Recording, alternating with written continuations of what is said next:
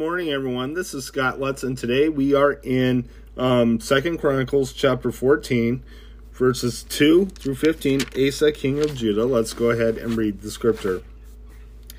Asa did what was good and right in the eyes of the Lord his God. He removed the foreign altars and the high places, smashed the sacred stones, and cut down the Asherah poles. He commanded Judah to seek the Lord, the God of their fathers, and to obey his laws and commands. He removed the high places and incense altars in every town in Judah, and the kingdom was at peace under him. He built up the fortified cities of Judah, since the land was at peace. No one was at war with him during those years, for the Lord gave him rest. Let us build up these towns, he said to Judah, and put walls around them, with tower gates and bars. The land is still ours, because we have sought the Lord our God. We sought him, and he was given us rest on every side. So they built and prospered. Asa had an army of 300,000 men from Judah, equipped with large shields and with spears, and 280,000 from Benjamin, armed with small shields and with bows. All these were brave fighting men. Zerah the Cushite marched out against them with a vast army and 300 chariots, and came as far as Mareshah. Asa went out to meet him, and they took up battle positions in the valley of Zephanath near Mareshah. Then Asa called to the Lord his God and said, Lord, there is no one like you to help the powerless against the mighty. Help us, O Lord, your God, for we rely on you, and in your name we have come against this vast army. O Lord, you are our God. Do not let the man prevail against you. The Lord struck down the Cushites before Asa and Judah. The Cushites fled, and Asa and his army pursued them as far as Gerar. Such a great number of Cushites fell that they could not recover. They were crushed before the Lord and his forces. The men of Judah carried off a large amount of plunder. They destroyed all the villages around Gerar, for the town of the Lord had fallen upon them. They plundered all these villages, since there was much booty there. They also attacked the camps of the herdsmen and carried off droves of sheep and goats and cattle and camels. Then they returned to Jerusalem.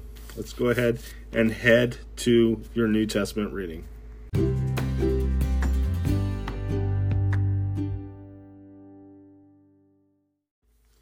Okay, again, my apologies. We are not doing the New Testament today.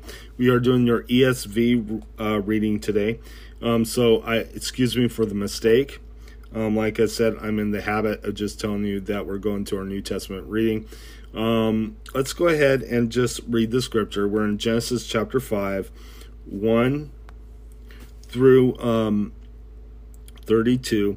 And this is the ESV reading of the day. Let's go ahead and read the scripture. Adam's descendants to Noah. This is the book of the generations of Adam. When God created man, he made him in the likeness of God. Male and female, he created them. And he blessed them and named them man when they were created. When Adam had lived 130 years, he fathered a son in his own likeness, after his image, and named him Seth. The days of Adam after he fathered Seth was 800 years, and he had other sons and daughters. Thus all the days that Adam lived were 930 years, and he died. When Seth had lived 105 years, he fathered Enosh. Seth lived after he fathered Enosh 807 years, and had other sons and daughters. Thus all the days of Seth were 912 years, and he died. When Enosh had lived 90 years, he fathered Kenan. Enosh lived after his father Kenan 815 years, and had other sons and daughters.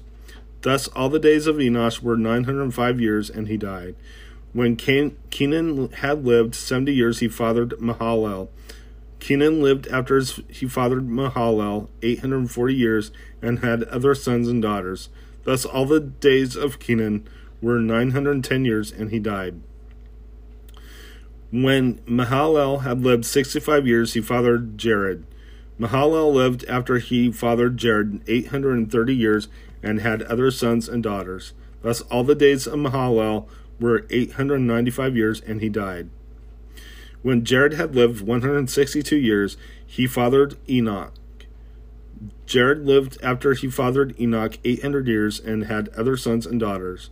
Thus all the days of Jared were 962 years, and he died. When Enoch had lived 65 years, he fathered Methuselah. Enoch walked with God after he fathered Methuselah 300 years, and he had other sons and daughters. Thus all the days of Enoch were 365 years. Enoch walked with God and he was not, for God took him. When Methuselah had lived 187 years, he fathered Lamech. Methuselah lived after he fathered Lamech 782 years and had other sons and daughters. Thus all the days of Methuselah were 969 years, and he died.